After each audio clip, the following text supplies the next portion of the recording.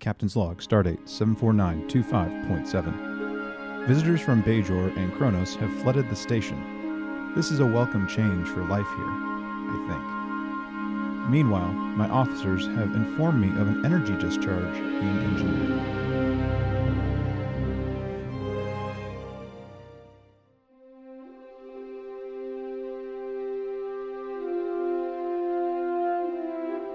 This episode of These Are the Voyages is brought to you by Katie Klinos. Thank you.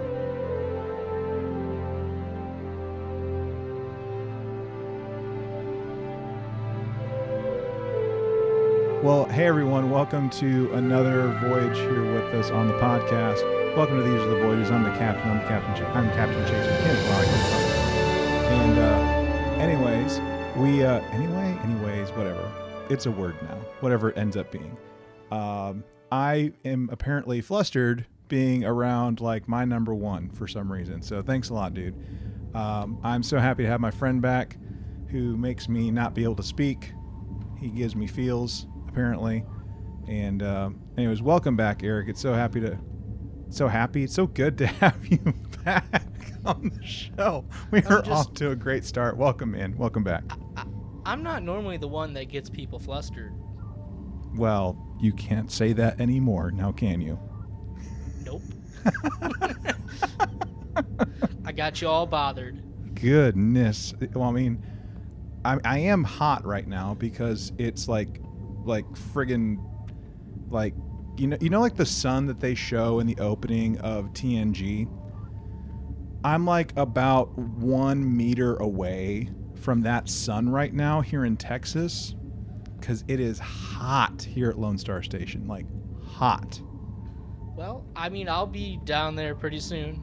I'll feel that hotness.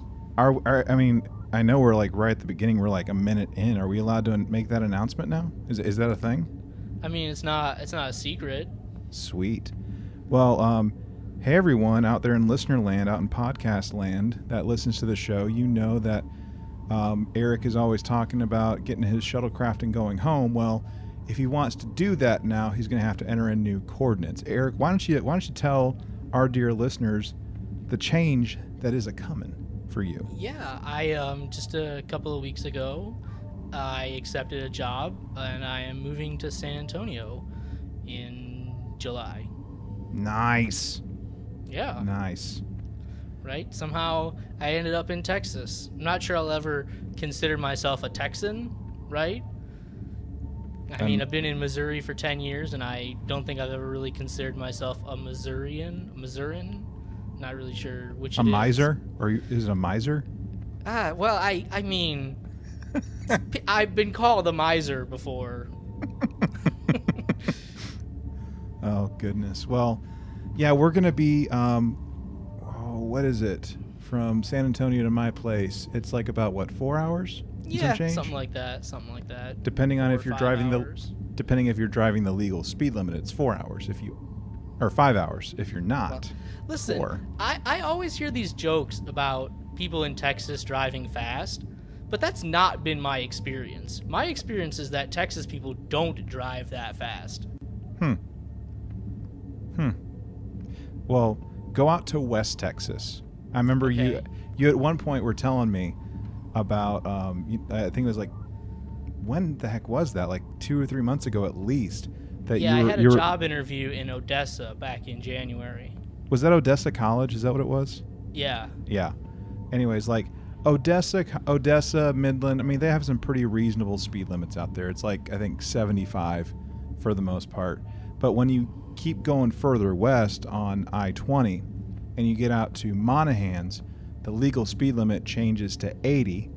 And when you get about, I think, an hour further west of Monahans, maybe an hour and a half, like the legal speed limit changes to 90. What? For real, dude. No way. Yahweh. It's totally a thing. Wow. Yeah. Yeah, when you get out to like Van Horn area of Texas, it's 90 because there's like no one around. And it's like scary as heck. It's like Autobahn type stuff going on way out in West Texas. Way West Texas. All right. Yeah. But yeah, it drives me nuts sometimes whenever I'm driving around here. Just like how slow some people drive, or sometimes how fast people drive. Like, for instance, whenever I'm driving my daughter like to and from daycare, like the speed limit is 60, and like no one goes 60. No one goes 60. They're going like 70, and everywhere that happens, there's always a copper. But if you don't go more than 60, if you don't keep up with the flow of traffic, you're going to get run off the road. And at one point, I remember I was pushing like 85 in a 60, and like people were still riding my tail. I'm like, what's up with that, man? Like, drive friendly, the Texas way. I mean, you see the sign whenever you come into Texas. I think that's what it says, actually. Maybe. I don't usually pay that much attention. Well, yeah. There you go. Well, we're actually gonna have to do stuff. I mean, my world's about to change here pretty soon, but with you being, 4 hours away, as opposed to 10 or right. 11. Yeah, we might actually be able to do stuff like on a weekend every now and again together, which would be kind of cool. Yeah, it'd be kind of cool. Yep. Yeah. So, well, that's cool. So you're going to be, so you accepted a job, and it's still teaching math, correct? That's correct. Yep. Okay. That is my life's work. All right. I had I don't know if I ever told you this, but I had like this weird dream in like the middle of the night. That's usually when I dream. And and I had like this random like formula that like popped into my head, and I was like trying to remember the name of it. And anyways, I have it somewhere on my phone. But it was like, it had something to do with like, I think rates, like rate of speed. It wasn't like distance formula or anything basic like that. It was like something like that started with a B. That's all I know. So, and it might have been made up. Maybe it was a real thing. I don't know. Like stranger things have happened in my dreams. I don't know. Have you had any weird dreams lately, Eric? Any weird dreams? I don't remember my dreams. I mean, I'm sure I have them, but I don't remember them. Fair enough.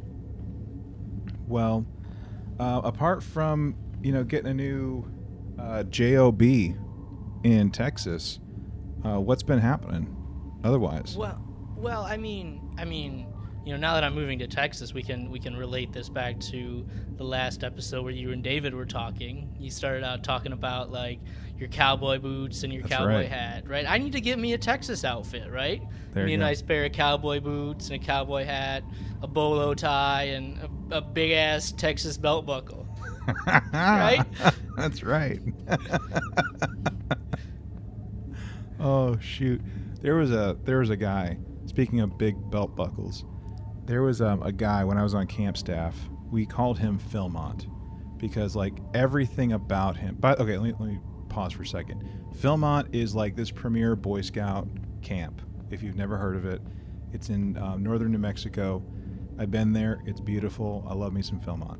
Now that I've said that, the dude wore like almost everything Philmont every single day when he was on camp staff, and it like annoyed the living crap out of us. And when he was like on camp staff, right, he's got like this giant like dinner plate Philmont belt buckle. And like we harassed him relentlessly, like scout law out the window. Like it was just like like nothing but like straight up relentless harassment for like how big this belt buckle was and all the Philmont stuff that he had. Like he had Philmont shorts, Philmont socks, like he had the patches, he had a hat. Like if he wasn't on duty, like if he wasn't like at the waterfront, he was just in love with it. Like I think if he had the opportunity to propose to Philmont, he probably would have. Well, you know, you gotta put your love somewhere, right?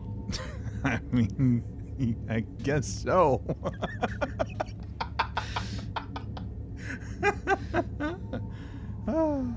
Oh, wow. I know a place, Eric, that I can get you a dinner plate.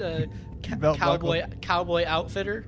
Yeah, I can hook you up. I know some places. I know some people. I mean, there's a boot barn in Kansas City. I could probably go and get myself a nice pair of boots. The real question is, like, what kind of boots would you get? Like, I'm not like, well, let's not worry about like what type of leather, right? But like, would you get like a pointed toe, a rounded, or a square? You know, I used to have a pair of square-toed working boots, outdoor when I worked at the park, in college. I worked for Parks and Recs maintenance, so I had a nice pair of, square-toe working boots. So that's probably the style I would get. I can dig it. Okay. Yeah. I can't get, like, a heel that's too big, right?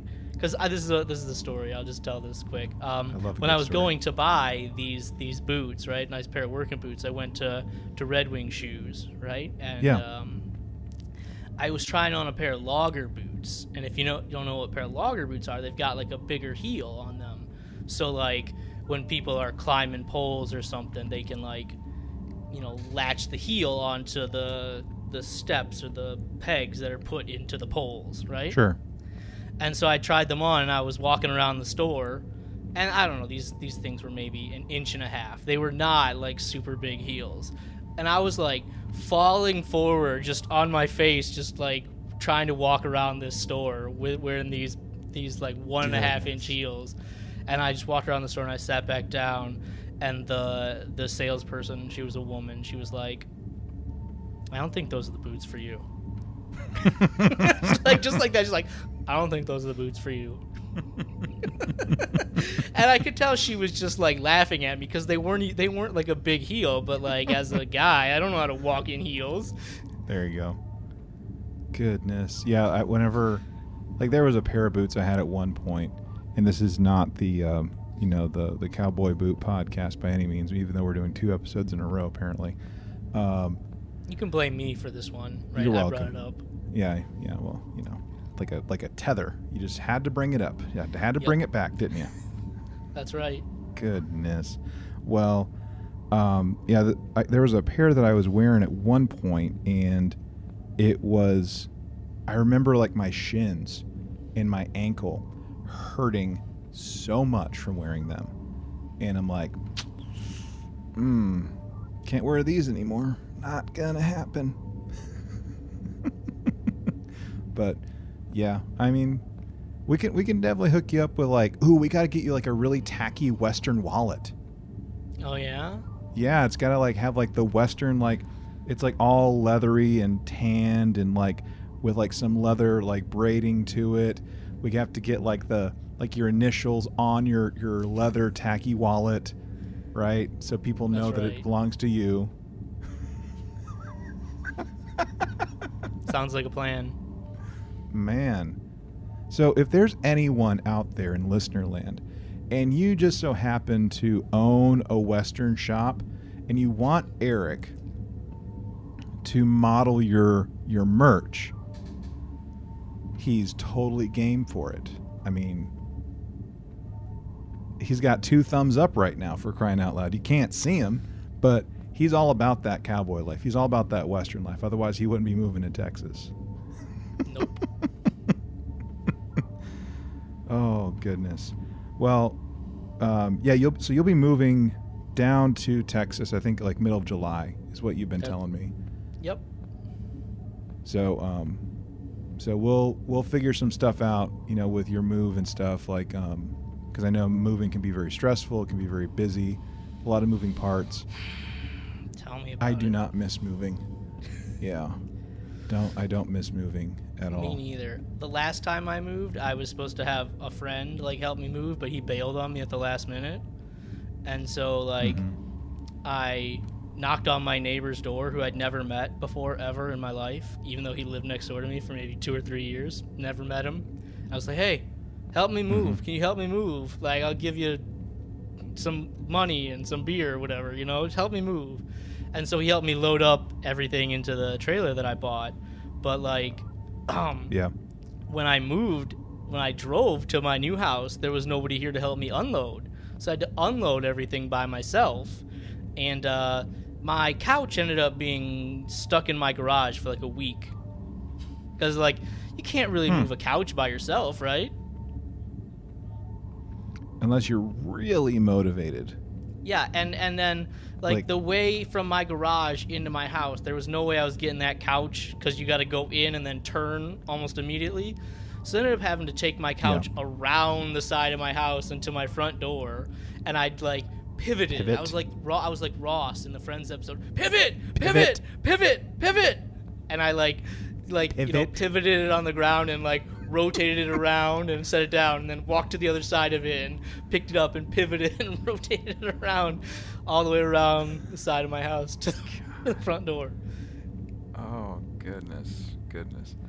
I think I don't remember if I don't think I said it on the show like when it happened, but I mentioned like a project that we were doing, getting Elena's big girl room set up. Like we were like giving her like a full size bed because it was Michelle's old bed and it was just like collecting dust. We're like, well, let's just use this for her. That way we have like a toddler bed and like the crib and everything ready for our second child whenever he gets here. Well, there's like these two dressers that I hate moving them because of like our hallways. And you've seen the hallway, so you know like where I record, you know where the restroom is, you know where my daughter's room is, and there's that room in between, and that's where we were moving stuff back and forth. And like it's a kind of semi-narrow to average size hallway. Yeah. But there's not much like turn that you have with stuff. So like I've like at times, like I had to get really creative with like moving stuff in and out of that room. So I was definitely, I don't watch Friends, but I know enough about Friends to know about Pivot, and I've seen that scene, and like I felt like I was like living that at times during that big move day. It was fantastic. Oh my gosh. Pivot. Yeah. Pivot. Yeah, moving is awful. Don't do it. Avoid it at all costs. Yeah.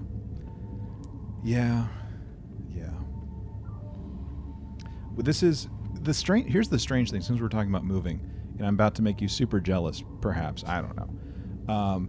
But I was telling Michelle, like, hey, this is the residence we've been in the longest in our relationship together.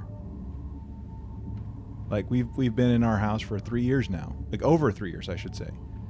And like the longest one we had up until this was our apartment whenever I was in seminary, which was like just shy of 3 years. So, and like we've had people that are like, hey, why don't you move? I'm like, nope, I'm happy being here. Nope, I'm good. You must have done a lot of moving then. Yeah. I mean, like she moved in right after we got married in Midland, right? And we stayed for about 1.5 years in Midland, and from there we went to Dallas, stayed there for just shy of 3 years. We moved north of Dallas for a year, and then we inherited my late grandfather's house in Fort Worth. And we were there for 8 months, and then there were drive-by shootings, and I'm like, no, we're moving away. And here we are. So I remember us being terrified at one point. We got up early, like, not early, but like, like you're getting up early to get ready for work and stuff. And you just hear these semi-automatic rifle type things just kind of going by and and hitting the side of your house and stuff. And I'm not making this up, dude. And anyways, I don't think you are. It was, and I'm sorry if I should have done a trigger warning. Like in all seriousness, like I'm sorry if that upsets anyone, but it was terrifying. And my daughter was like just a few months old, and I had to leave. I had to leave to go to work. Like I drove like at least an hour and a half away, an hour and a half on the road to get to work. And anyway, but wow, we went kind of dark, didn't we? We started out like having some fun talking about you getting a new JOB in San Antonio, to getting a Frisbee-sized belt buckle, to this. Wow. Ooh, yeah. Wait.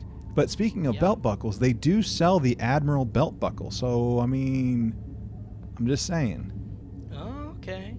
Yeah, give me one of those. Get you some Starfleet issue Western boots and the Admiral belt buckle. Shoot, man. get you some like ultra starched like denim blue jeans to go with that stuff, man. Here we go, Eric. Here we go. See, we're bringing it back. We're bringing it back. Yeah. We'll get it. We'll get it. Oh, Lordy. Well, things are about to get a little nuts for the show between Eric moving here and my kiddo, my next kiddo, about to make his entrance. Things are going to get a little nuts, and we haven't quite figured out like what July's recording is going to look like. It might be like maybe an episode lighter, so we might only have like 2 episodes in July, just an FYI for our listeners, as opposed to like the 3 that we typically plan on. So just bear with us for the month of July so that Eric, gets used to, or gets his moving taken care of basically, and me getting used to being a father of a second child. So I think that's the more important thing. I mean, they're both important. Yeah, I think the kid is a little bit more important. Than you moving or the show? Well, both. Well, whatever happens. And anyway, well, we do have some fun stuff that we have planned already for the show, and I'll try and remember and talk about that as we start to wrap up later. But we got stuff that we got to talk about for this episode, and if the name of this episode, of our episode for this podcast, didn't give it away, we're going to be talking about an episode from season 4 of Deep Space Nine, and depending on how it's listed on wherever you watch it, it's either episode 2 or 3, depending on how you look at it, and that's the episode The Visitor. Yes. So anyway, whenever I approached Eric about this, I kind of caught him off guard, and I told Eric, like, hey, this is kind of the plan I have, very abruptly actually, and like, this is the issue that I'm dealing with. How would you feel about talking about this episode? Since we talk a lot about certain other franchises of Trek, we don't give Deep Space Nine probably as much love as we should, even though it's a fantastic show.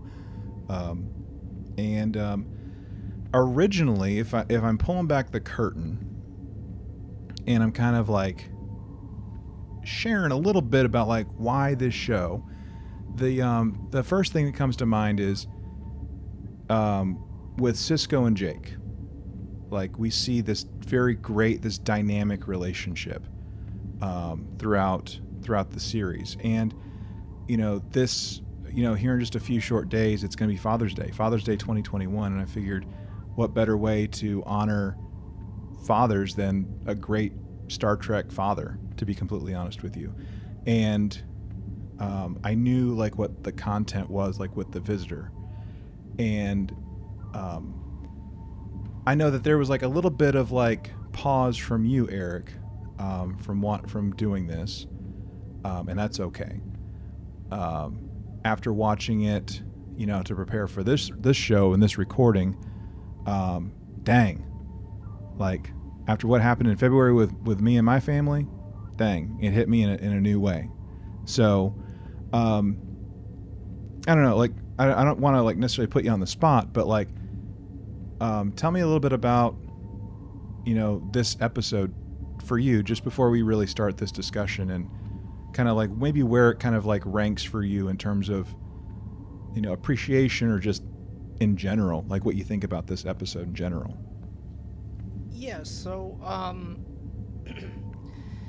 like, I've been open on this show before. Like, my father died when I was 12 years old. It's been 21 years now, so it's not recent. But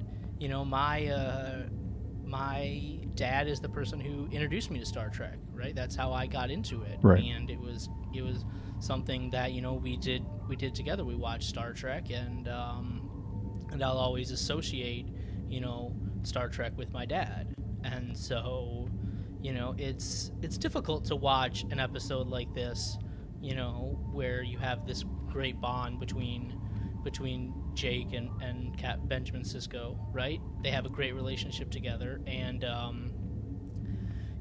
when I first watched Deep Space Nine, it was when I was in college, right, freshman in college, and that was like a bad time for me emotionally, mentally, and a lot of those issues still revolved around my dad at that point. And when I turned to Star Trek, it was because it was something that was comforting, because that was gonna help me. I don't want to get dramatic and say like Star Trek saved my life or anything like that, but being able to turn to Star Trek, which was like my comfort blanket that I could wrap myself in, it really helped me get through that time.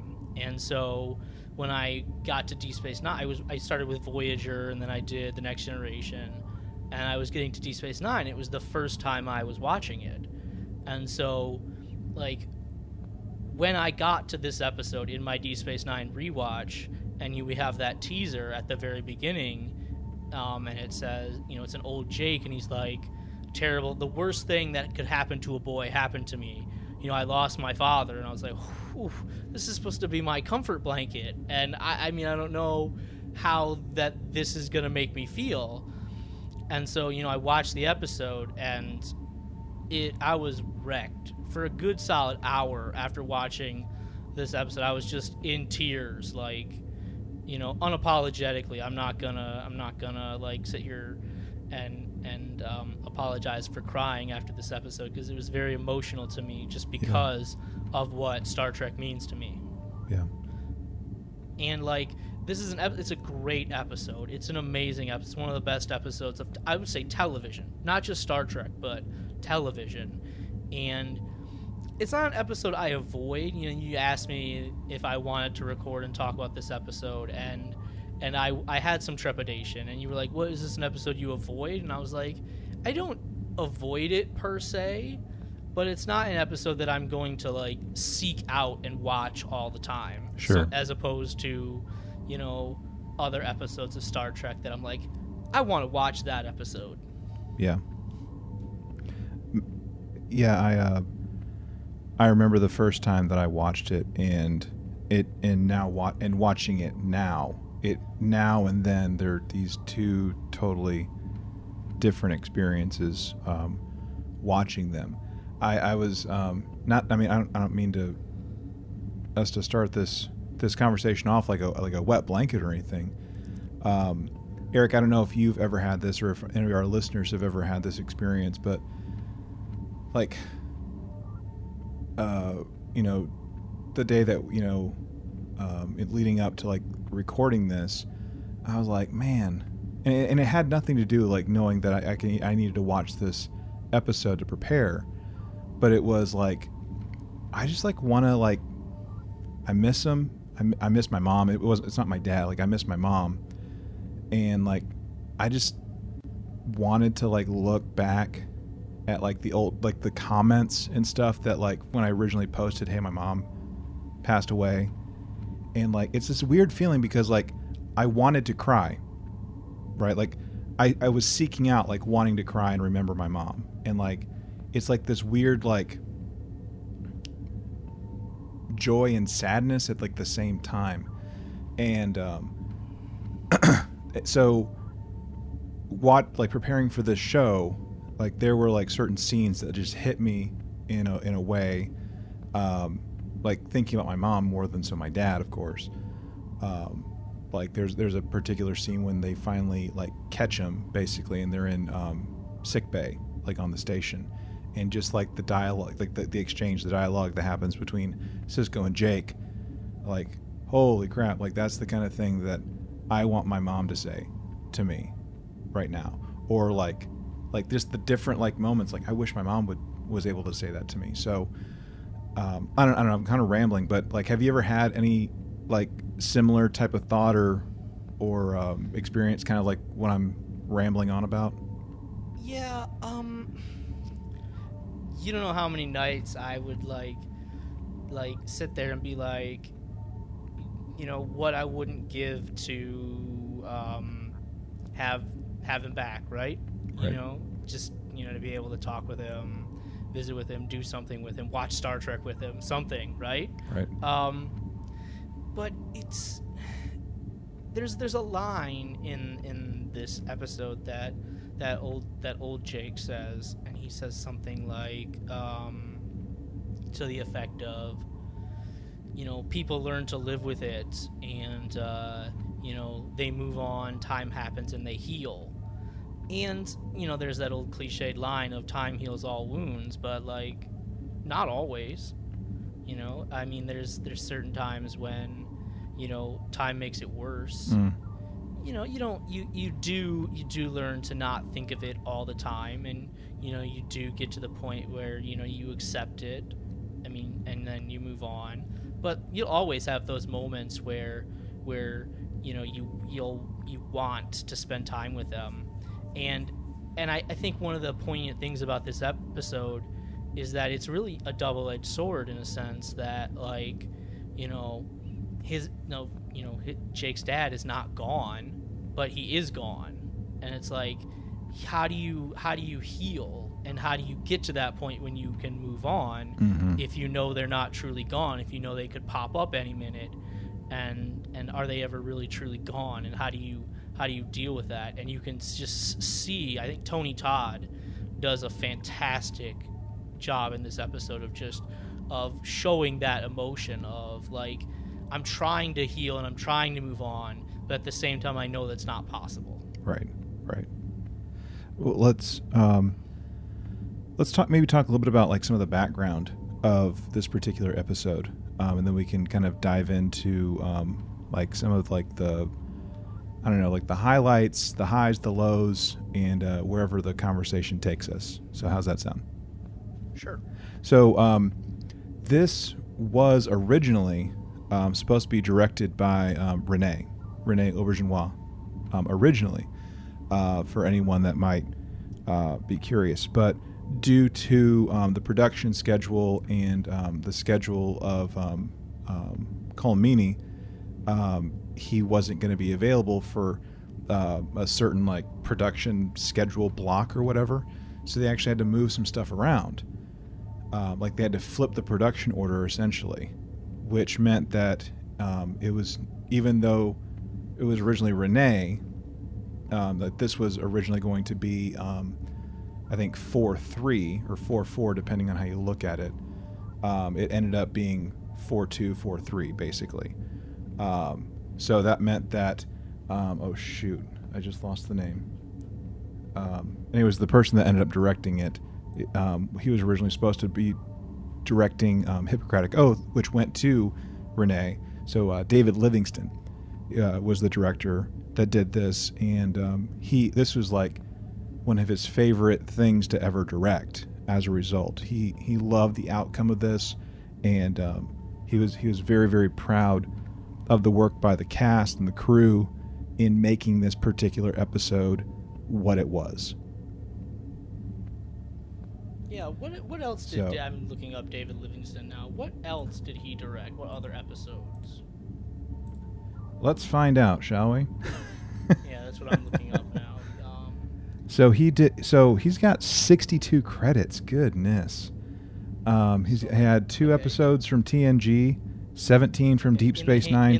I'm just looking at the Deep Space Nine, like In the Hands of the Prophets, the season 1 finale, the Maquis Part 1 crossover, the Die is Cast, so that's like, a good episode. Homefront, Sons of Moog, also with Tony Todd.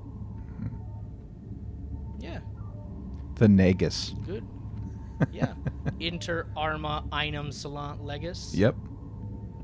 In times of war, the law falls silent. Most of his episodes, it looks like, were on Voyager, though. He did 28 Voyager episodes.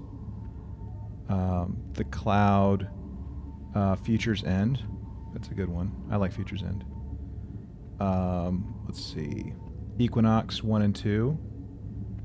Okay. Spirit Folk was kind of weird. Yeah. That was a weird. Maneuvers and Deadlock. Yep. And he did, 15 episodes of Enterprise. Strange New World, Shuttlepod 1. The Crossing, that was a good one from Enterprise. Quite a few. Did the Council, Borderland.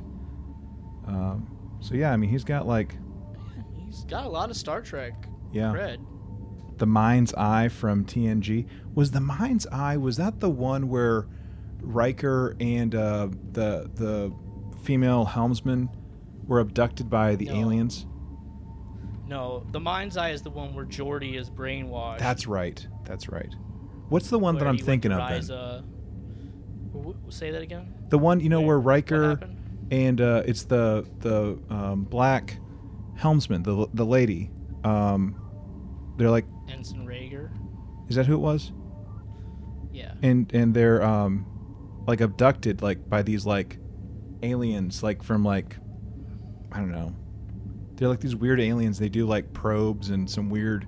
Like in the middle of the night. Yeah, middle of the night type stuff. Yeah, that's called Schisms. That was a creepy episode. That's a creepy episode. That's like Star Trek goes Twilight Zone. That's nightmare fuel, dude.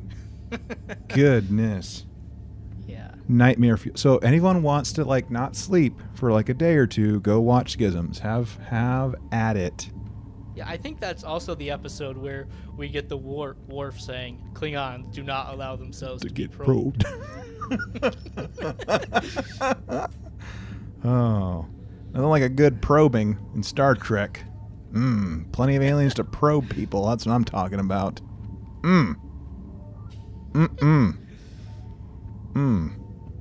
Get a little Aquaphor,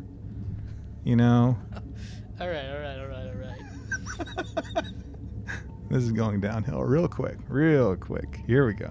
I know we got to lighten the mood from all the down talk here. Well, yeah.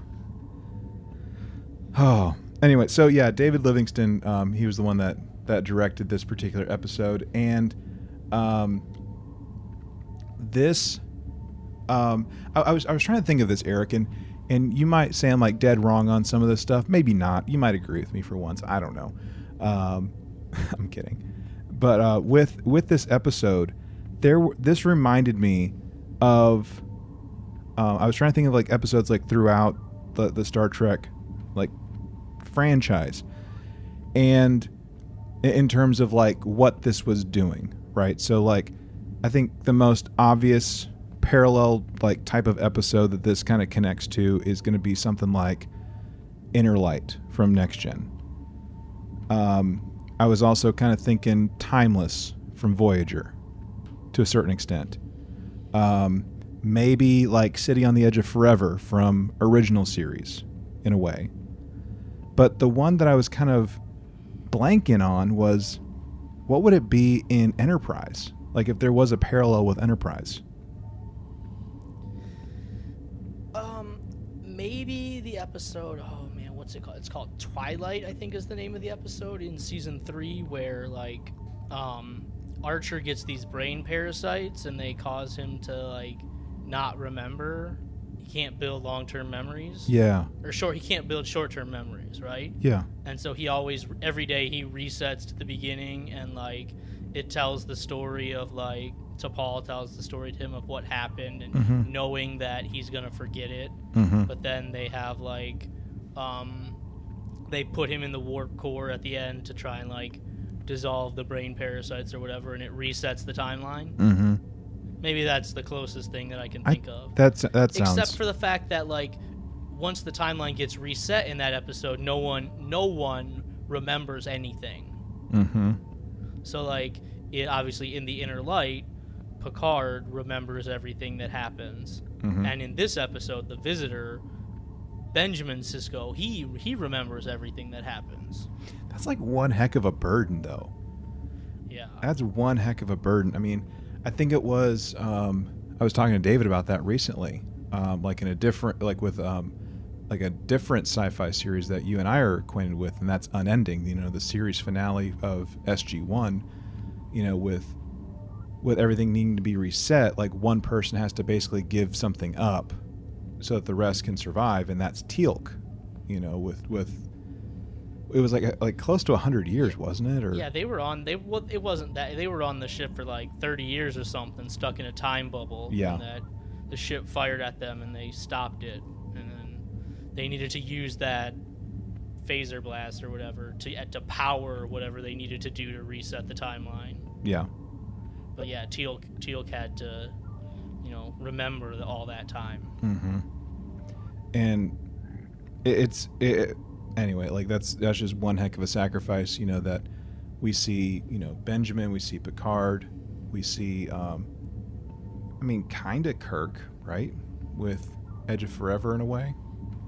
Yeah, he has to remember that burden. Him and Spock and Bones all. But I would say the thing that makes maybe the Inner Light a little different is that it gets some follow-up, and this episode never gets any follow-up. The City on the Edge of Forever never got any follow-up. The original series was just designed so nothing ever connected. Right. And that's perfectly fine. But with a show like Deep Space Nine, maybe it could have been something they could have explored at some point, some kind of follow-up to this. Yeah. That'd have been interesting. I don't know what that would have looked like, but the follow-up to the Inner Light is not what I would have thought it'd have been. Picard basically falling in love because of the music. Mm-hmm. Love me some music, and we're definitely going to talk about music here a little bit later on. There's a sketch. There's a sketch in Jake's house, mansion, chateau, whatever he calls it, and I was reading some notes on this, and apparently the painting itself of his house was significantly and very largely inspired by the Disney ride, the Disneyland ride, the Haunted Mansion, which they're both set in Louisiana, so it makes sense that it would kind of have that kind of vibe, kind of connection, and looking at the picture, I can totally see it, having ridden the Haunted Mansion multiple times. So, okay. I don't know if you noticed. You do annual, I think, is it Stardate? Do you do Stardate watch throughs? Yeah, I do that. I don't do it annually, right? But yeah, I have gone through and found all the star dates from all the episodes, and I put them into an order. Sometimes it doesn't always work because there's episodes that need to be flipped based upon star dates. But yeah, I've definitely watched Star Trek in that manner. So this is the episode for anyone that might not have noticed, or maybe you just don't care. It's fine too. Where Kira goes from her very boxy looking, orange looking uniform with mega shoulder pads to a much more sleek red-ish uniform. What do you think of just her uniform? I know this is kind of random, but did you like the change? Her going from the orange thing to the red thing? I kind of liked Kira in the first style uniform because this next it's more feminine in a sense, right? It's sleeker.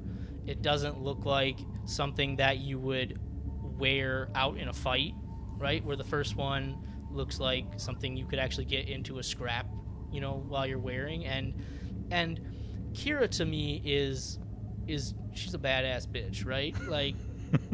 You know what I mean? Yeah. She is someone who is gonna get into a scrap, and I just think that first uniform fits that personality better than this new uniform.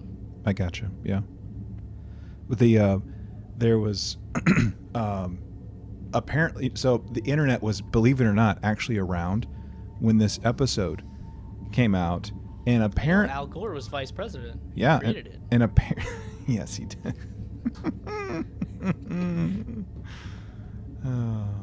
I remember. Okay, so I'm gonna just have to go there. This is as political as I'm gonna get right now. But around the time of the 2000 election, going into it, I remember like George W. Bush, like making this like dumb comment. Like it's hilarious in how dumb it is, but it was like, if Al Gore, if he invented the internet, why did he put www at the beginning of it?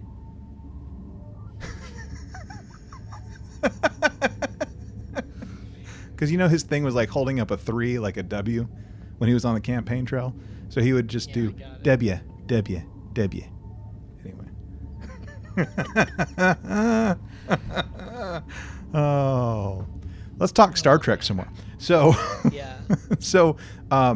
Anyways, there's apparently like this big kerfuffle on the internet when like this episode, like around the time this episode aired, because it was like, y'all are trying to turn Kira into this Baywatch babe, which like everyone kept saying no.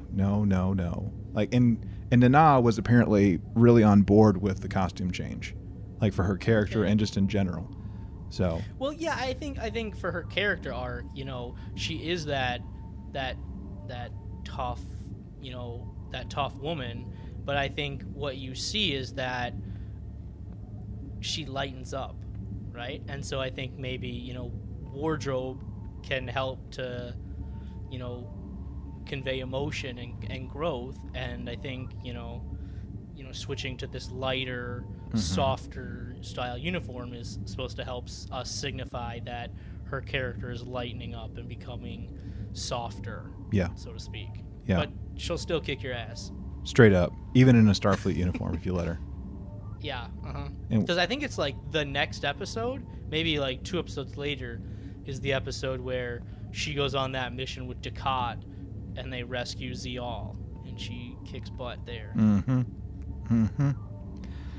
She, so one other thing that I wanted to point out with like some behind this, like maybe 2 more things with behind the scenes type stuff.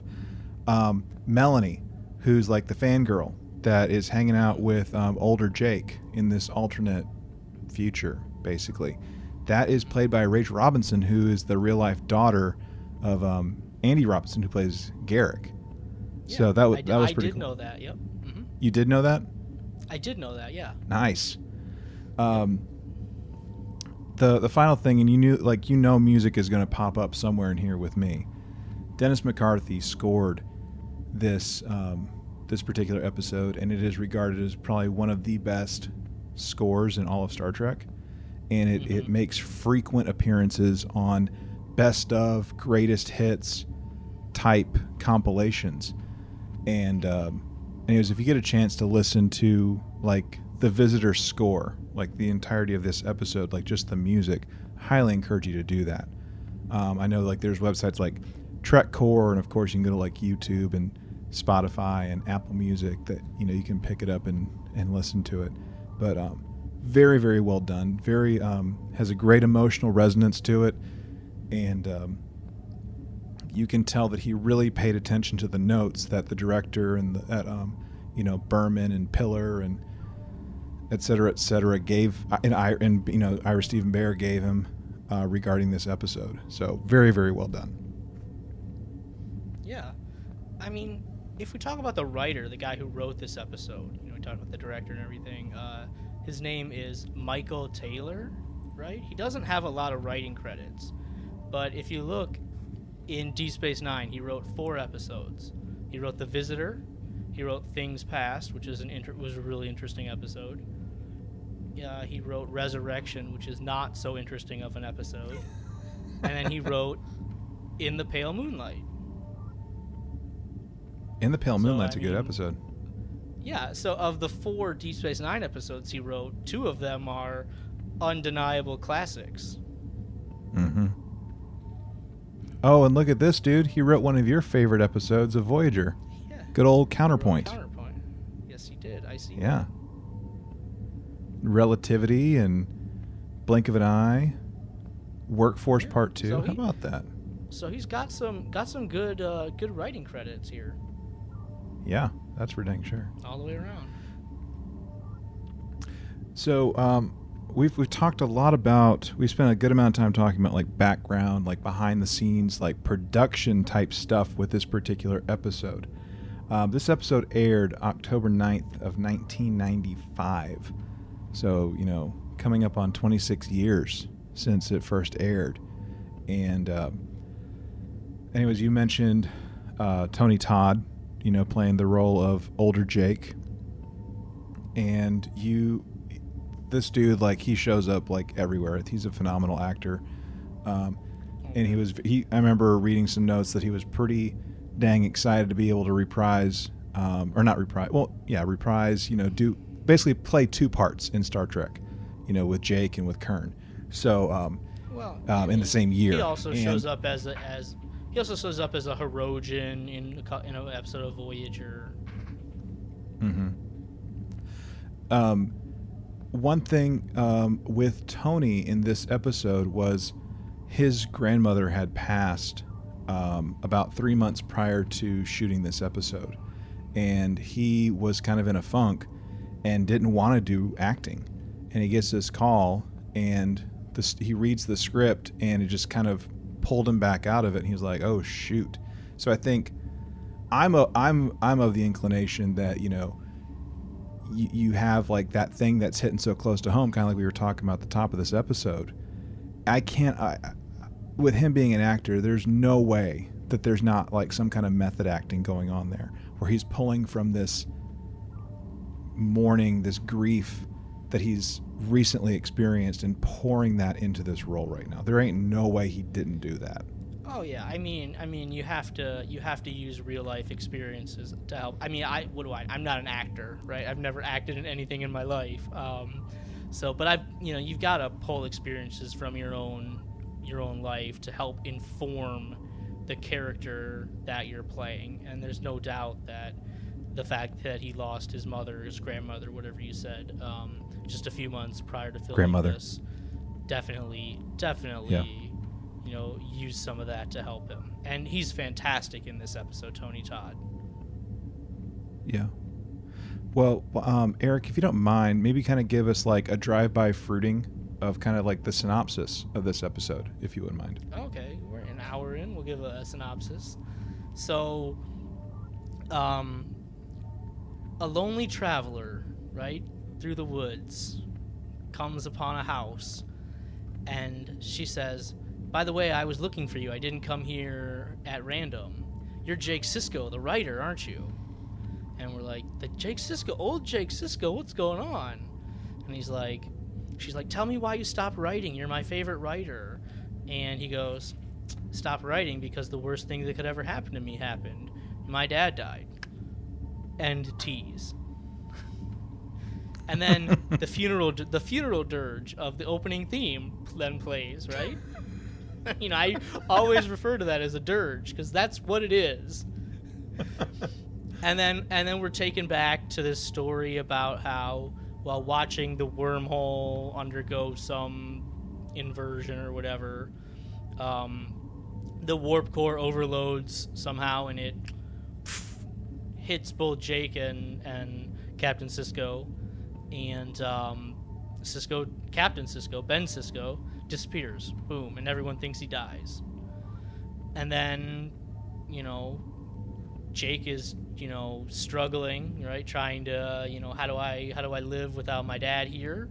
And periodically, his dad will just show up out of nowhere, and they realize that he's not dead. He's caught in subspace, and they are trying to figure out how to get him out.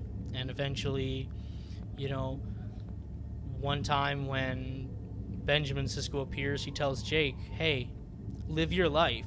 Like, I want you to live your life. I want you to let go and just, accept the fact that I'm gone." And Jake does at first, but then he realizes that he needs his dad, and he does everything he can to figure out how to get his dad back. He becomes an expert in astrophysics or some, to the forsaking everything else, and eventually Jake figures out a way to get his dad back for good in a very tragic way, very very Shakespearean way. Scene. in a sense, right? Right. And it's I could imagine Shakespeare literally writing an ending like that, right? Yeah. Yeah. And then Ben has to now experience what his son has been experiencing his whole life for once. Man. And So, the visitor has an obvious double meaning, right?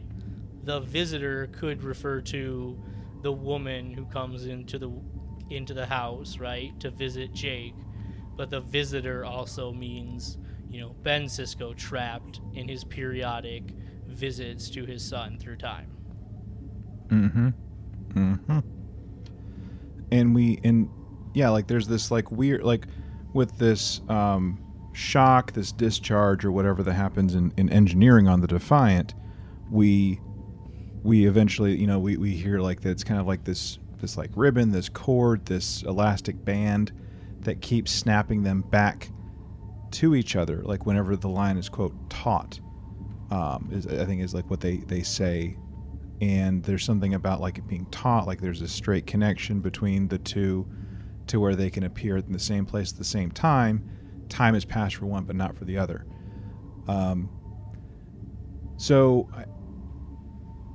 We spent a lot of time talking about like the emotional, like some of the emotional impact, like even going into this episode, some behind the scenes type of stuff.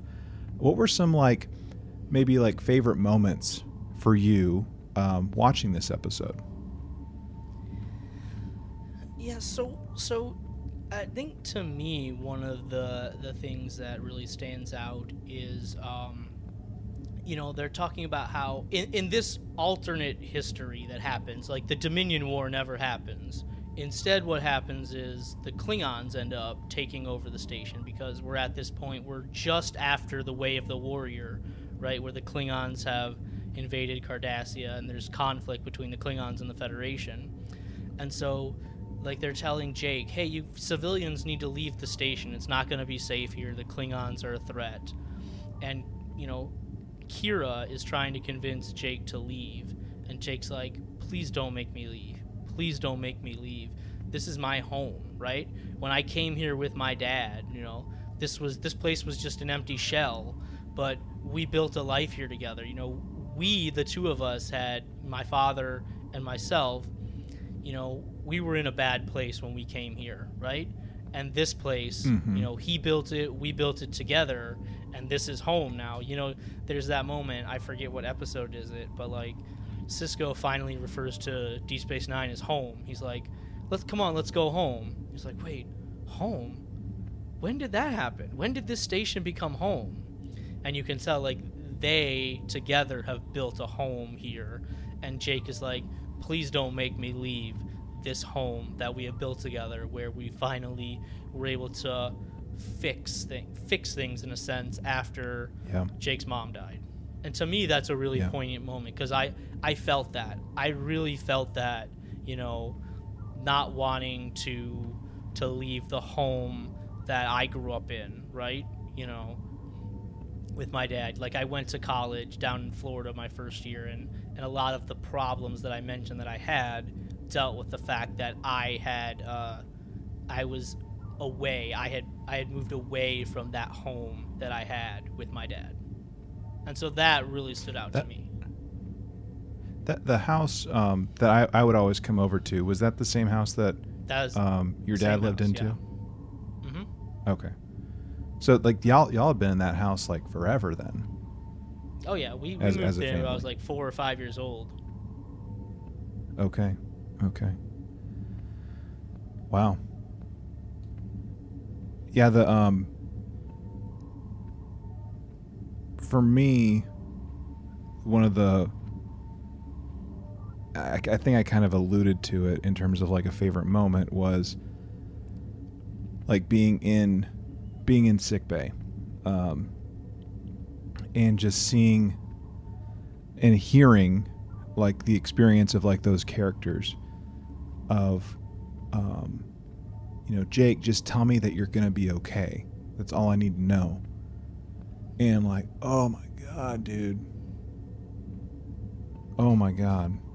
Like, so many times I told my mom that, like, on her deathbed, so many times, like, I'm gonna be okay, I'm gonna be okay. So like that hit home like crazy.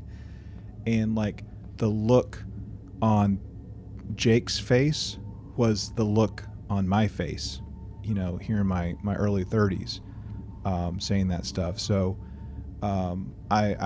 it was just good, just all around. Like that was definitely a favorite moment for me. I think another favorite moment was, when was that? When oh goodness, Jake's wife's name. Was it Karina? Karina, yeah. Karina. Or Karena. Whenever she, like that. whenever she brings the books over to show what, what Jake has done. Like, I think of that now, like in kind of like where I'm at, you know, in my life, personally and professionally, and like just how badly I know I want to share that with my mom, and I want to share it with my dad too, of course. But I was like, goodness, stop reading my mail, stop it, and it was just so real, so genuine, like just. It wasn't too much. It was just right. Like the tone was just right with those interactions, as far as I'm concerned. So that was definitely another favorite for me. And continuing on that same scene, that I wanted to bring up a different aspect of that is, so much of the idea of like being a man is like you have to be tough, you have to be strong, you have to bottle everything up inside, right? And you have to, to be this steely exterior, right? And you can't show your emotion, you can't cry. And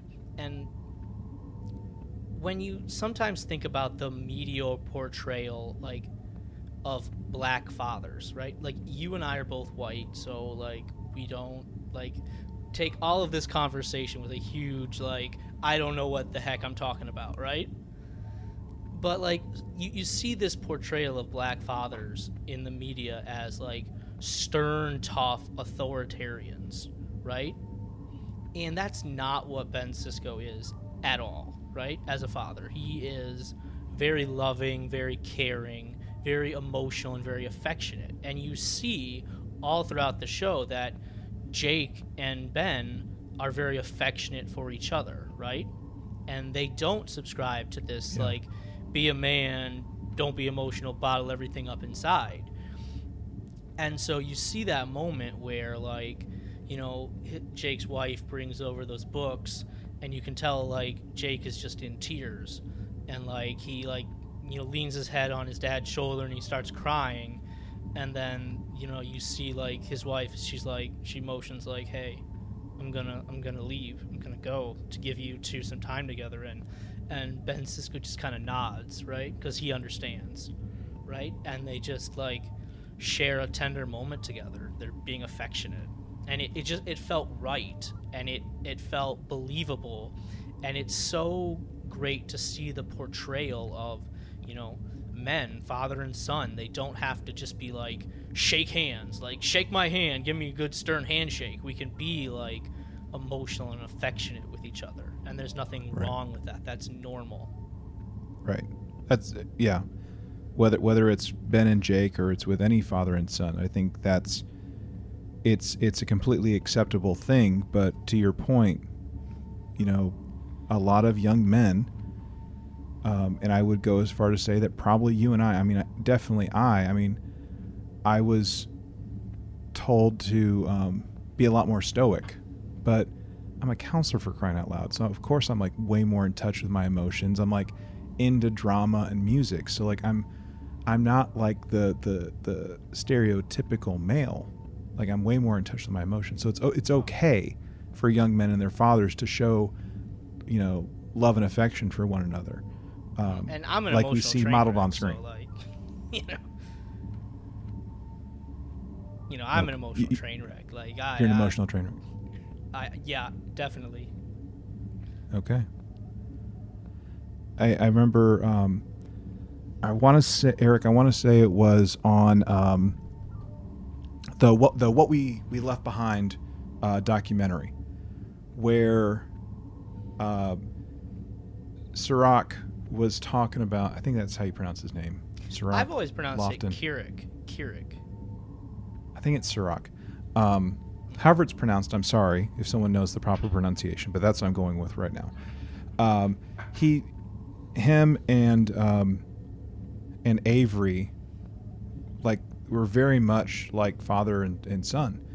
And Avery, one thing that he said he wanted to, be important with the character development is modeling a good father-son relationship, especially for the black community, is really like what he wanted. Like, that was like part of the notes, and like what he wanted to see as like part of the trajectory with his character, and just kind of how he kept like nurturing that essentially. And Sirach at one point was talking about how they went to a Lakers game at one point with him, Avery, and Avery's son, biological son. And I don't remember which player or players they met, but Avery, was like courtside or something like that. And after the game, he goes up to like this basketball player and was like, "Hey, I'd like you to meet my sons." So like the relationship that Avery and Sirach had was like very genuine. And there's like kind of like a similar thing. Like, I know we've talked about him before, but like Jerry, like I was talking to Jerry like shortly after my mom died, and like he refers to you and me as his sons. We're not obviously his real sons, but he still calls us his sons. So like that's like a deep bond, deep connection that you have with someone, to like have that level of connection and affection for one another. Yeah, and I remember that story right from that documentary. How Kirik was always like, he like totally accepted me as his own son, and Avery Brooks is said many times that part of what drew him to the role was the fact that the character was written to have a son, right, and to be a widower. And one thing that'll stand out is in the scene in What You Leave Behind, where Sisko is in the temple with the prophets, and he's talking about how he's gone. He's got things to learn with the prophets. It was actually Avery Brooks who said, "We have to put the line in this show that I'll be back, or I'm coming back," right? That was Avery Brooks who was adamant about adding that in there, because he didn't want this to people to see this as a father leaving behind a son, or a husband leaving behind a wife, and in fact leaving behind a second child at this point, right? Because Cassidy had just had a young baby. He was like adamant that I do not want anyone to be able to see this as a black father abandoning his family. So he put that line in there, "I'm coming back." Yeah. Well, there was one other thing about like we were kind of like tag teaming there for a second with like the Tony Todd stuff, but it was the thing, like it was like a favorite thing, I guess, just with how Benjamin and Jake, older Jake, were, how Avery and Tony were together. Like Tony, oh my gosh, like I can't give this guy enough credit with how well he became a puddle with Benjamin, with Avery in their scenes. Like, I don't know what it was, Eric, but there was just something about the way that Avery Brooks cupped Tony's face in, like, I think their final, or like pretty much all their interactions. And I'm like, man, like just the way they like look at each other, just the way that they really work the camera and like drive that emotional tension, and like the payoff that they have in each scene together. I was like, man, that is like really good acting, because like that does not feel fake, that does not feel forced. Everything about that was genuine. This is what a father-son relationship should be, what it should look like. And I think the thing that makes it so great is that, you know, when I think about Ben Sisko, you think about the theatrical, bombastic person who talks like this all the time, right? Yeah. You know, very, very theatrical, right? True. You know, Yeah. bombastic. He likes to yell at people. He likes to give speeches. He likes to go on rants. But like, you contrast that with all these really tender moments that are present throughout the entire show, and it's just, Avery Brooks does not get enough credit for how well he played this role. Right? People always are like, Kirk or Picard, and I'm like, Sisko. Avery Brooks really does. He does not get enough credit for Right. how well he played it's such a much more complex character than either Kirk or Picard was, because Kirk and Picard, they had the reset every episode essentially. Right. Well, and Not to say I don't love Kirk and Picard, because I do, right? I love Sure. them both. Please Sure. hate tweet me all you want for saying don't hate tweet me, right? Yeah, I still haven't created that Twitter handle for you yet. I'm about to, though. It's coming. It's coming real soon. No, but like, to your point, you know, with Sisko, I mean, he's playing a spiritual leader. He's playing a widower. He's playing a Starfleet leader, right? He's got to like play this like kind of weird kind of relationship with like one of his friends who was like basically his drinking buddy, to now it's his science officer. So like he's got like so many layers to him, and I know that was like only 3 or 4 things, but like seriously, he is so complex compared to a lot of the other Starfleet captains that we have the privilege of meeting and spending time with on these Star Trek shows. So yeah, I mean he's fantastic. And I think I said that like after my first earnest watch through of Deep Space Nine, like, yeah, man, this show's like up there. I think this is like, you know, number 2 for me. It's coming up on number 1. Hold it in such high regard. What's that? You realize why people hold it in such high I do. regard. Yeah, again, for me, I can't speak for others, but seriously, like once I got past like the midpoint in, what was it, like season 2 or 3 or something like that, like, yeah, this is where it's at. Like, this is like, that's me. I realize it's not you. That's me. And like the show, like you don't want to let go. You don't want to let go after you get to a certain point, whatever that point is for you. But goodness. Can we? Okay, so I just want to talk about something like nowhere near as like deep or serious, if that's okay for a second. Yeah, but go for it. I love the All Good Things / visitor uniforms, like / Endgame uniforms. Like, I wish I could get my hands on like one color of each. Like, I want that uniform so bad. Yeah, do you like that? I do like that. Yeah, I really do. Okay, fine. I'm gonna be like, take it or leave it, right? It's good. It's fine. I prefer the grays. Oh, don't get me wrong. I love me. The grays just look hot, though. Like, I feel like you wear that to like a convention or something, you're gonna be like sweating through that thing by the end of the day. True story. It's a true story, actually. Yeah, I've had some soggy uniforms before, wearing them to cons. Especially if you wear undershirt, the vest, and then the over jacket. Oh no, that's just suicide. Like, don't do that. Yeah. Yeah, that's just a bad idea waiting to happen right there. So I no, don't do that.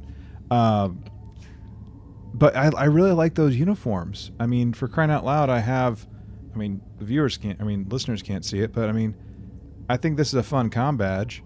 And of course, Yeah. I think, you know, Kurtzman and company took some inspiration from this, for crying out loud. But I don't know. I think it's a nice looking uniform. It's still loyal to like the Starfleet kind of look, as far as I'm concerned. Was the first time we saw those in All Good Things? Yes. Was it? No, or yeah, this episode was after All Good Things. Yeah. It was, yeah. Yeah. And the decision to actually use it in this episode is because of All Good Things, and knowing like the timelines that they were in, and that this would have lined up with around the time that stuff was happening. So yeah, it was kind of Sure. Okay. I liked it. Just Yeah. just a dumb little thing. I found someone in the UK that actually makes the Star Trek Love Boat uniforms. I don't know if you've ever seen the SNL parody. I don't know what those are. No. So they're Patrick Stewart. I think it was like right around the time that they had wrapped the series for TNG. Patrick Stewart is a host on Saturday Night Live, like around 94 ish.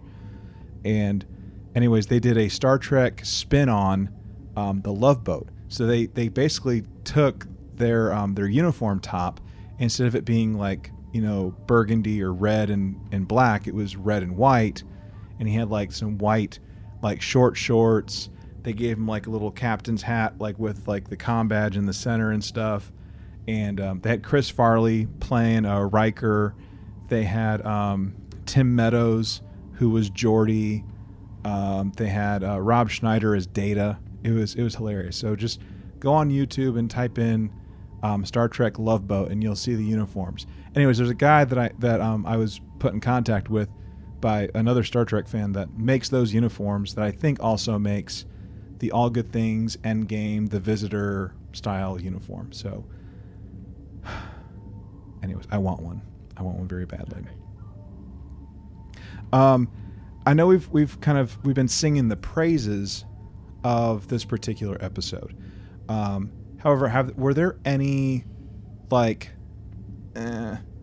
or like thumbs down kind of moments or whatever with this episode that just like, no, I'm good? No, this episode, it all works for me, right? I mean, there might be some people that say we don't get enough of like O'Brien or Bashir or anybody like that, but you know, they don't need to be in this episode. They're in it. They don't need to have a big role. I think maybe you could have had some more of the Dax consoling Jake. You know, there's the one scene where he's like got his head in her lap and she's like petting his head, right, to comfort her. Maybe you could have, you know, added a little bit of, you know, the two of them, you know, or Jadzia trying to help Jake through it. Maybe that would have been something you could have done. But I think on the whole, this episode, it works. It's fantastic, and very little that you can quibble with. Sure. For me, anyway. Yeah, I was really trying to think of stuff, like any stuff that like I just didn't like, and it was just like one of those like dodgeball kind of things, like nobody makes me bleed my own blood. Nobody. Like nobody makes me cry my own tears. Nobody. And anyway, I couldn't really. I was really trying to find something I didn't like with this episode. Like, I'm not, you know, you might listen to like when we go through like our new Star Trek episodes, like the Engage stuff, and it might seem like we're hypercritical, but like I'm really not a critical person, believe it or not. And I couldn't find anything. I could not find anything. I think the difference there is some of the things that we've talked about recently, there's been a lot to criticize, right? And fairly, I think. Some people might say not fairly, but I think some of the more modern Star Trek has deserved criticism. Sure. This episode has deserved praise. Sure. Absolutely. I really like... Hey, I'll criticize Deep Space Nine when it needs to be criticized, right? We were talking about that writer of this episode, and I said, ooh, he wrote Fascination. That's not a good episode. Like, I'll criticize these. Don't think I'm, like, looking at this with rose-colored glasses or anything. I can see your glasses. They are not rosy right now. No, I mean, they are. No, they're not. They're kind of rosy. Well, they're black. I'm getting this glare off the... Like, I lifted up my computer, and I'm getting glare right in my eyes. Goodness.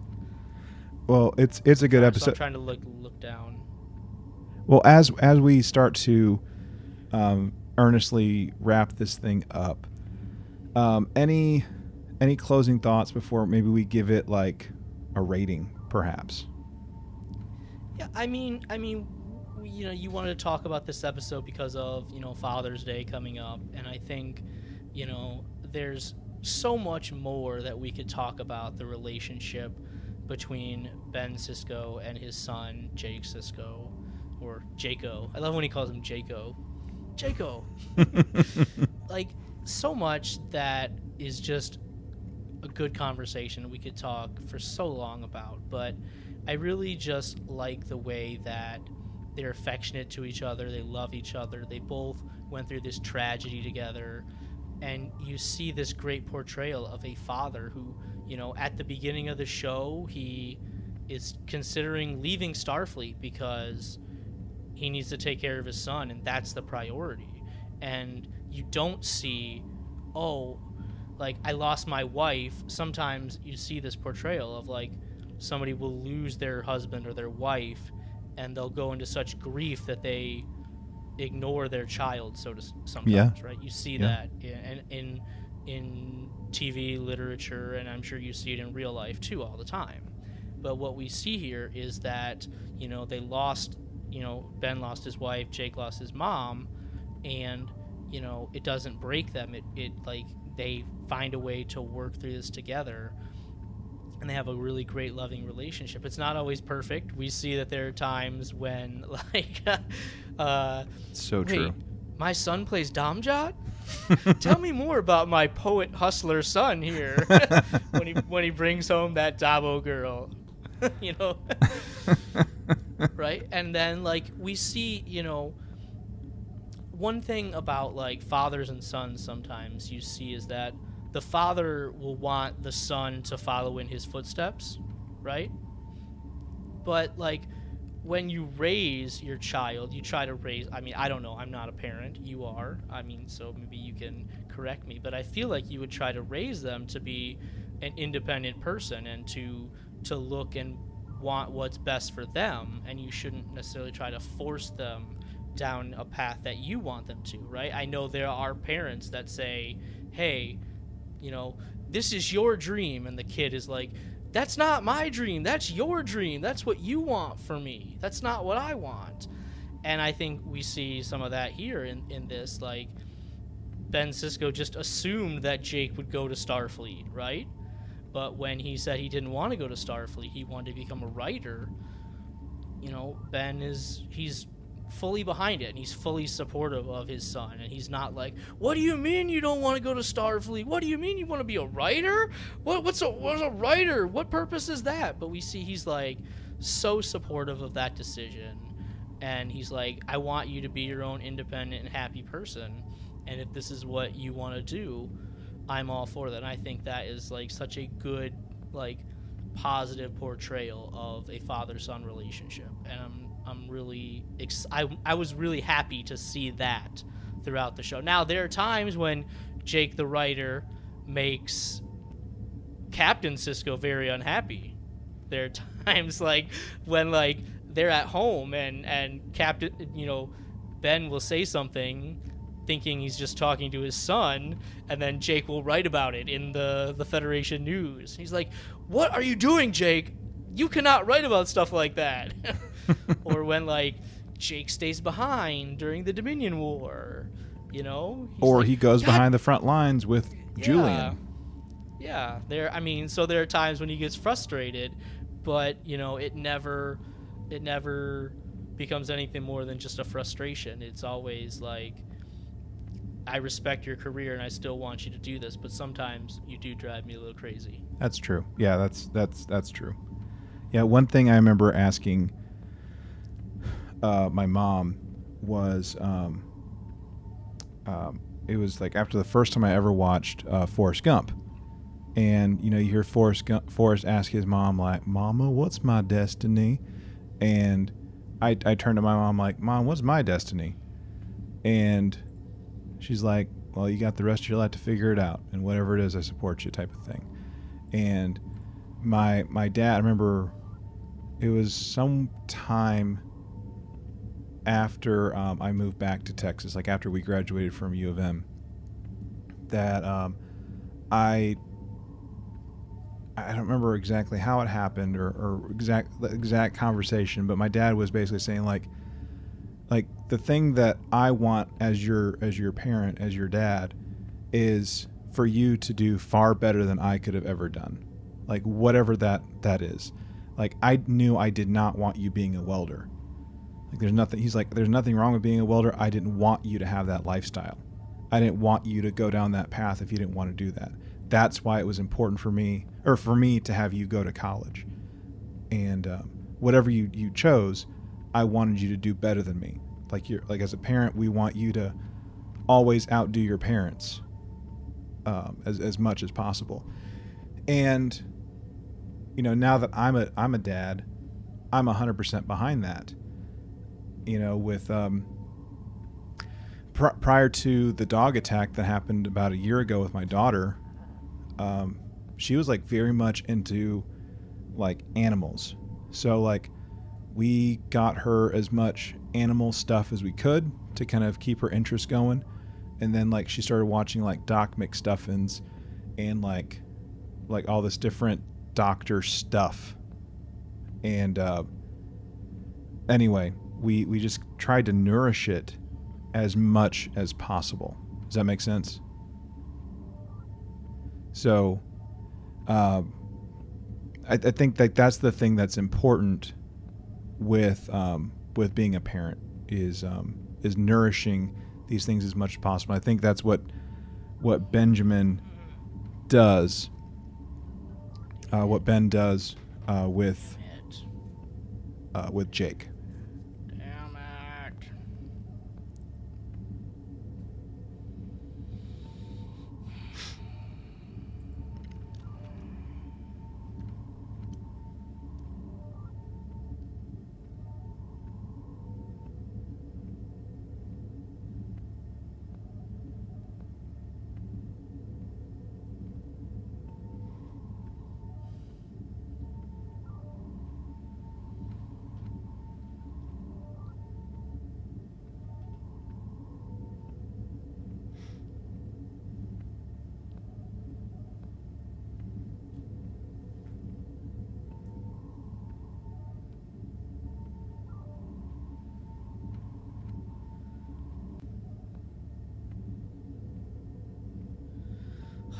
Okay. Man, oh man, oh man, oh man, oh man, oh man, oh man, oh man, oh man, oh man, oh man, oh man.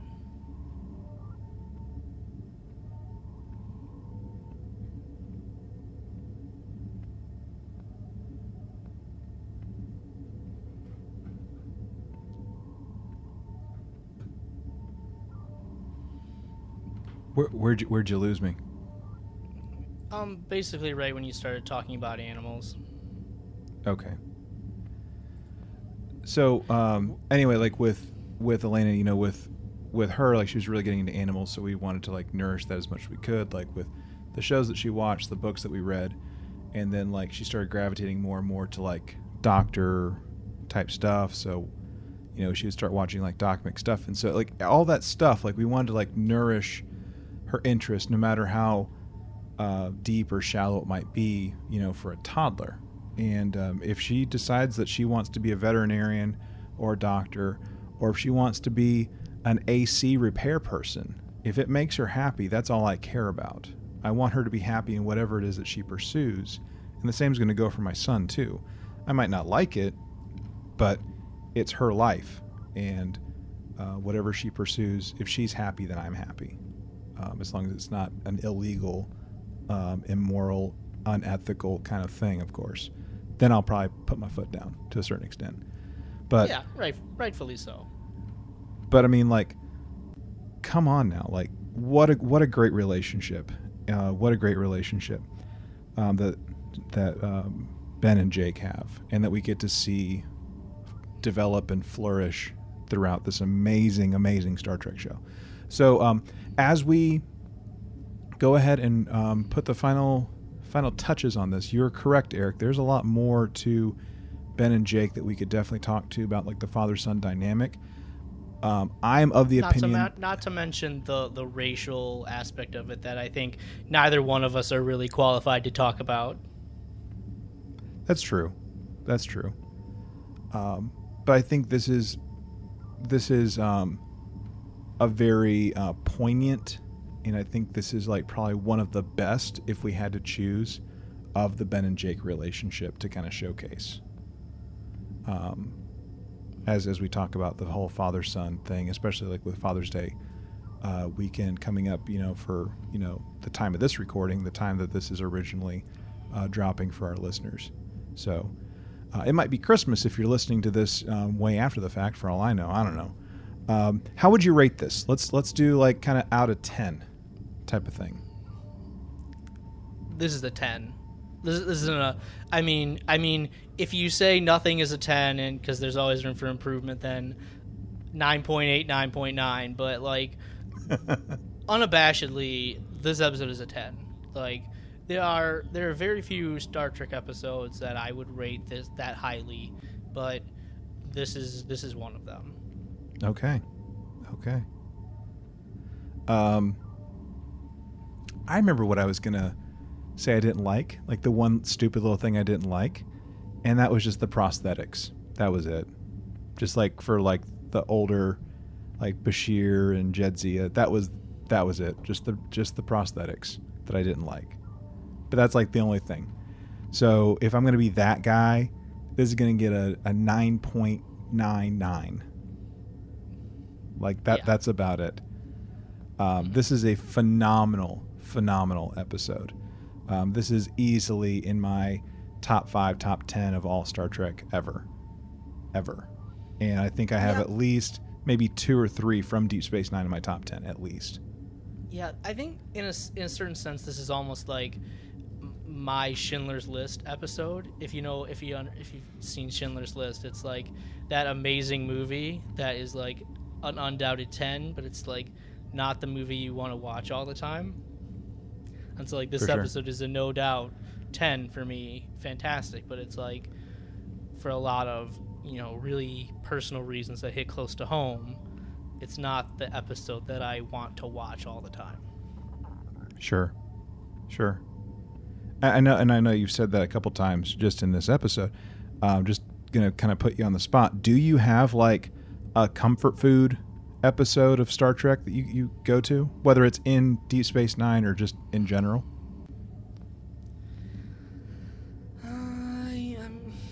Yeah, you're putting me on the spot there. There's so many like great episodes that I could turn to. I mean, something like Our Man Bashir is like, I love that episode because I'm a big fan of like the spy genre and the James Bond, and it's just fun to see all those characters like getting to have fun themselves. The actors have fun with something like that. That's an episode that I could just turn to all the time. Okay. I mean, that's just like, I'm sure I could think of something else if I like had time, but that's just something that's coming to mind right now. On the spot, yeah. I gotcha. Yeah. Uh-huh. And for me, like not Deep Space Nine, because one, I don't know the episodes anywhere near as well as you do, names that is, but the one that I do, like if I have a choice to like watch like just something just to kind of put me in a good mood, it's going to be Time Zero Part 1 and 2 from Next Gen. Like that's the one that I've probably watched the most, to be completely honest. Time Zero? Times Arrow. Oh, Times Arrow. Okay, yeah, definitely. Sure, that's a fun one. So, all right. Well, first off, Eric, thank you for talking this episode with me, and it's always a pleasure having a conversation with you about something to do with Trek, whether it's a book, it's an episode, it's a whatever. So, thanks for talking about this with me. Yeah, thanks for continuing to have me back. Yeah, man, for sure. Happy Father's Day to all the dads out there, whether you're bio dad, your stepdad, your like a father figure, whatever that might look like, whether you're mentoring kids. Happy Father's Day to each and every one of you out there. Hope you enjoy your weekend, enjoy being celebrated and celebrating with your kids, whatever you call your kids. I hope you have a very enjoyable, relaxing weekend with people. And I hope all our listeners, hope you enjoyed this episode. You know, we kind of started off kind of deep with some things, and we've kind of ebbed and flowed throughout this episode. But I'd love to hear some of your thoughts about this episode. Maybe some poignant father whatever moments that you've had that you'd maybe be willing to share, that we could share on a future episode in like a comments, like a hailing frequencies kind of section of our show. So anyways, I know this has been kind of all over the place, but again, thank you so much for joining us week after week, so to speak, listening to this content. This show would not be what it is without people to actually listen to this audio that we've put together for you to, you know, beam into your ears.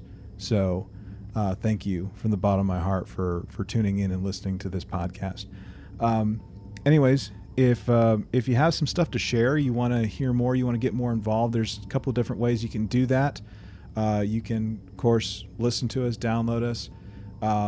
You know, you can whatever it's called, subscribe, follow, depending on which podcasting service you're using, so that you automatically get notified whenever we drop a new episode. We would love that. We are on pretty much all the podcast places that I know of at this point.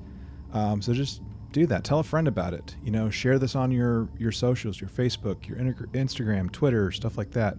We have a website, trtvpod.com. You can get all the information, find ways to connect with us, email us, send us a note.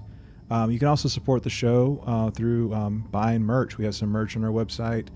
We have a Patreon. We just dropped some patron-specific stuff on the Patreon for upcoming thingies and a project that we're working on with our patrons. So, again, all the links are at trtvpod.com. We're on all the socials at trtvpod. That's Facebook, Instagram, and Twitter. If you do want to send us an email, it's trtvpod@gmail.com. You can also send us a voice-only transmission. That is 817-752-4757. Remember, there's a 3-minute time limit, and your comments may be used on a future episode, which we would love to do, by the way. We would love to use your words on our show. It'd be fantastic. Finally, if you do want to mail us something, like a journal or a best-of book or something, a compilation type of thing, that's fine. Make sure you get to the Lone Star Station, P.O. Box 2455, Azle, Texas 76098. Guys and gals, everyone out there listening to us, whoever you are, wherever you may be, thank you so much for tuning in. And as always, remember to boldly go and make it so.